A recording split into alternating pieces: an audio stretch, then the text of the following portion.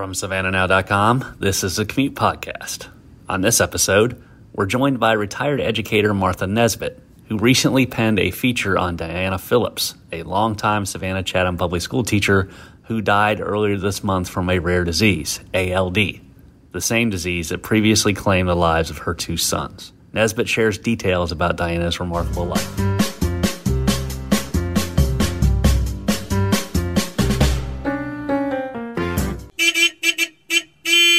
Welcome to the Commute podcast, presented by National Office Systems. I'm Adam Van Brimmer, opinion editor at the Savannah Morning News, and the host of this twice-weekly podcast focused on news and happenings in and around Savannah. This is certainly a busy week around here, with the Savannah St. Patrick's Day Parade set to return, and plenty of talk about legislative matters going on at the Georgia Capitol. Crossover Day is today, which is the day that sets the stage for the final weeks of the session. Only the bills that make it from one house to the other can get consideration from the other house between now and the end of the session. So basically, it's do or die for a lot of pieces of legislation today at the Capitol. But with all that going on, readers of SavannahNow.com have shown an interest in another kind of story as well, one that shows courage in the face of tragedy. The story of Dianna Phillips. Retired educator and one-time journalist Martha Nesbit told us about Phillips's life in a feature profile currently on SavannahNow.com under the lifestyle section. She joins us for the interview today. We'll learn more about Phillips and her life right after this ad read for the Commute's presenting sponsor, National Office Systems. As I speak, I'm in the office, surrounded by National Office Systems work. I'm in the podcast studio, which they helped us get it all designed. It's very, very nice. I must say I'm feeling both comfortable and productive. Owner Scott Center and his team are Savannah's experts in office design and outfitting. They work with top quality suppliers such as Dirt Modular Interiors and Herman Miller Office Furniture to create great workspaces. Learn more by visiting www.natoffsys.com. That's www.natoffsys.com. Now, here's my discussion with Martha Nesbit about this remarkable woman she recently profiled, Dianna Phillips. Pleased to be joined by Martha Nesbit, who is a member of our community advisory board. And since I was able to kind of twist her arm and get her in there maybe a year and a half ago, she's written the occasional piece for the opinion page. And more recently, she wrote a piece for the lifestyle section of the newspaper on a pretty remarkable woman who unfortunately died recently. But it's somebody that Martha had known for a long time, Dianna Phillips. And it turns out that Dianna had a very rare disease that also was the same disease that previously, earlier in her life, had claimed her two sons. And Martha's background as an educator, and of course, Dianna was also a school teacher in the Savannah Chatham County Public Schools. And so they had a lot in common. And just from talking to Martha before we hit the button, somebody that she's always kind of admired and admired her courage. And Martha, I'm putting words in your mouth, so I'm going to be quiet. Can you kind of tell us a little bit about your connection with Dianna and what made you want to try to tell her story? I was a church member with Dianna Phillips for a number of years, and I don't really know how many years, maybe 20, 25, and just always noticed her from afar, just thought that she was really a beautiful lady, and just so gracious and always smiling. She had a very winsome smile, and we were always courteous to each other, but never really engaged in deep conversation. But a number of years ago, I started delivering Meals on Wheels, and my partner, Mayette Sims, was a very good friend of Dianna's. In fact, Dianna's son, Chris, and Mayette's son, Daniel, were best friends. And so they knew each other very, very well. And she just always told me about what a courageous person Dianna was.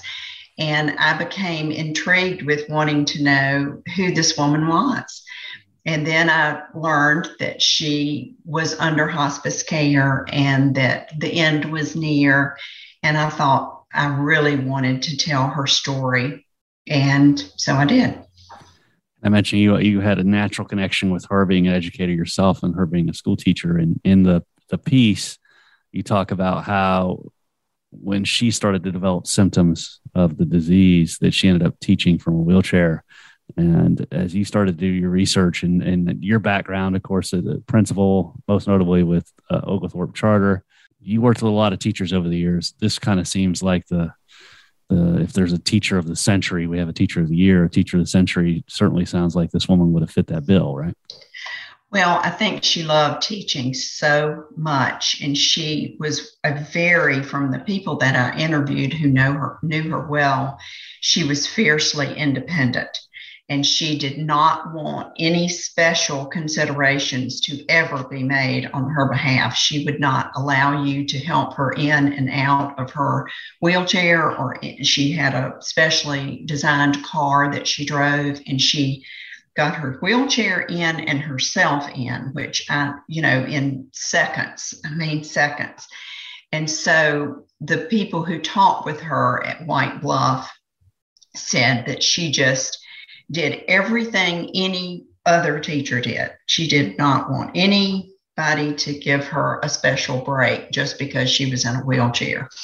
And she ran her classroom just like any other teacher would. She was very dedicated to the teaching profession. And even when she found that she could not really do the job the way she wanted to do the job, and she decided to retire, she still continued to teach. She volunteered at Isle of Hope Elementary.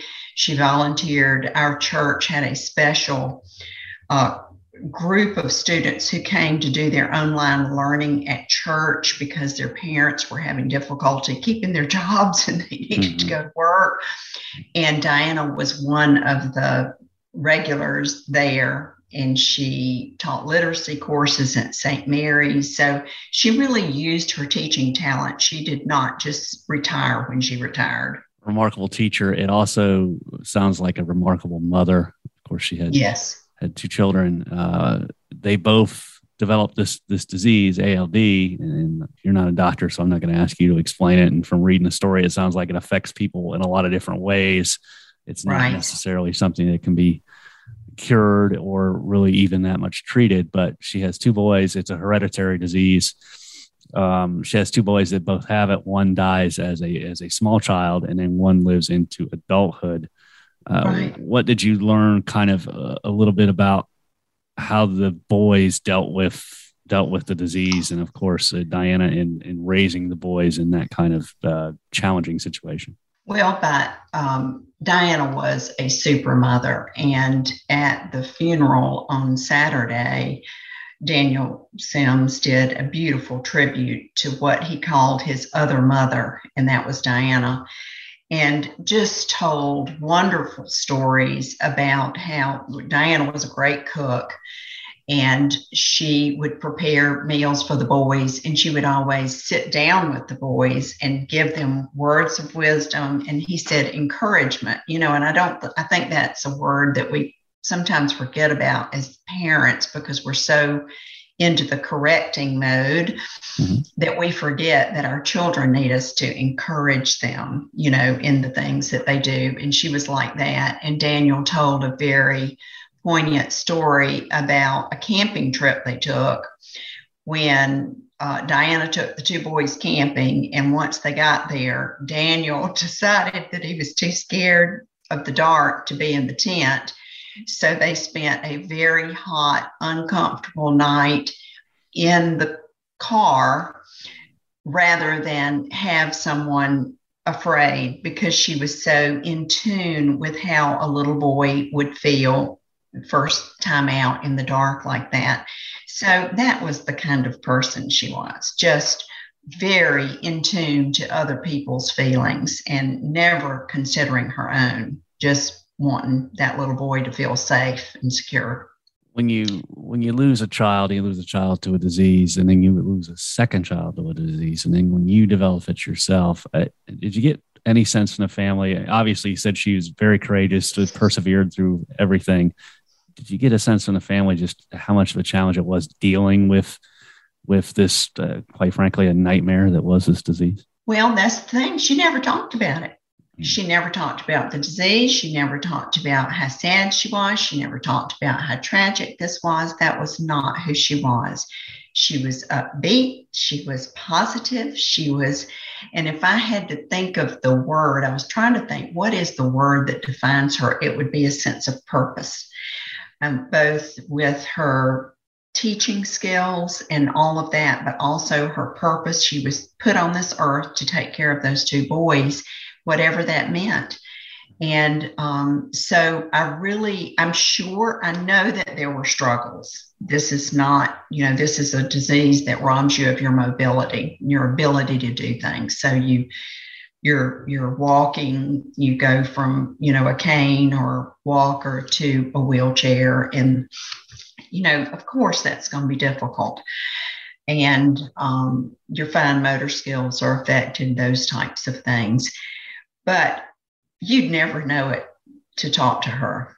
And if there was something terribly difficult that she was doing, she took care of Chris, her older son, came to live with her for his last 6 or 7 months of his life, because he had 2 small children and his mother wanted him home so she could take care of him.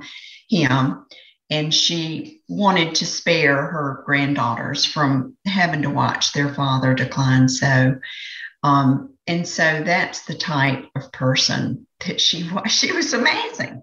I mean, there was nothing that anybody ever said that I interviewed that just didn't have these glowing things to say about her. You mentioned the funeral was on Saturday. You shared one of the stories you heard. What was that send-off like? I mean, I'm sure funerals are always sad, but I imagine it was a pretty big celebration of such a remarkable life, right? Well, Daniel did a beautiful job of both a very sobering thing, but also a very joyous. I mean, she had a great, full, vivacious life. And so she did not want anyone feeling sorry for her or trying to do for her. She wanted to do for herself. And so there was humor, as we talked that day and recounted her life. There were so many nice stories. And I mentioned that she was a great cook, and a lot of people, told stories about dinners and little menus that she would do. And I mean, she set a lovely table. She wanted everything to be beautiful. She cooked with her 2 granddaughters, and Thanksgiving was a really big production where she just pulled out all the stops. So it was, I would say, a very uplifting service. That it was not the kind of thing where people were sad. I think people were joyous at a life well lived. I wanted to turn the camera around a little bit here. Obviously, as I mentioned, you'd written some op-eds in a earlier life, right? You were a journalist. What was it like writing features and doing journalism at this level again for the first time in a while, right? Right. I think you take it. Maybe it was a little bit more serious. Mm-hmm. Because I had a subject that I knew well, and I knew other people that knew her well, and I wanted to do it justice, and I wanted to make sure that I, was thorough and learned as much as I could about the disease so that I would be, represent her fairly and accurately. But you're always a writer, and that's the thing about it. Even though I'm not writing every day, I'm writing in my head every day. Right. And I'll say, oh gosh, that's such a good story. That would make such a good story. So, I don't think you ever just stop being a journalist. I think you always have that bent. Well, we're certainly glad to have your work. And I encourage anybody that is listening that hasn't seen the story on SavannahNow.com, which a lot of people have, which is why I reached out to Martha about doing this.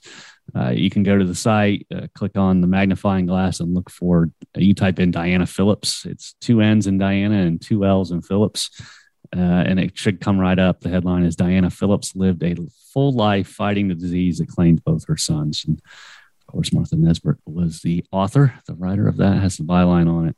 And go and look for it. But Martha, it's always good to talk to you. Thanks so much for taking the time this afternoon. People don't know it, but we had some technical difficulties, but we persevered through. And we did. And we're glad to have it. Thank you. So, thanks again. Thanks very much, Martha. You're welcome.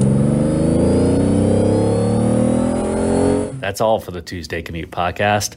Before I sign off, I want to encourage you to support local community journalism by subscribing to SavannahNow.com, the online home of the Savannah Morning News. Right now, $1 a month gets you all access for the next 6 months. Go to SavannahNow.com/subscribe now and sign up. Thanks again to our presenting sponsor, National Office Systems. For more interviews with local newsmakers, check out the Commute archives by searching The Commute with that Savannah opinion. The Commute is off on Thursday. There's a whole St. Patrick's Day parade going on after all, but we will return next Tuesday. Thanks for listening, and as the Irish like to say, Aaron go bragh.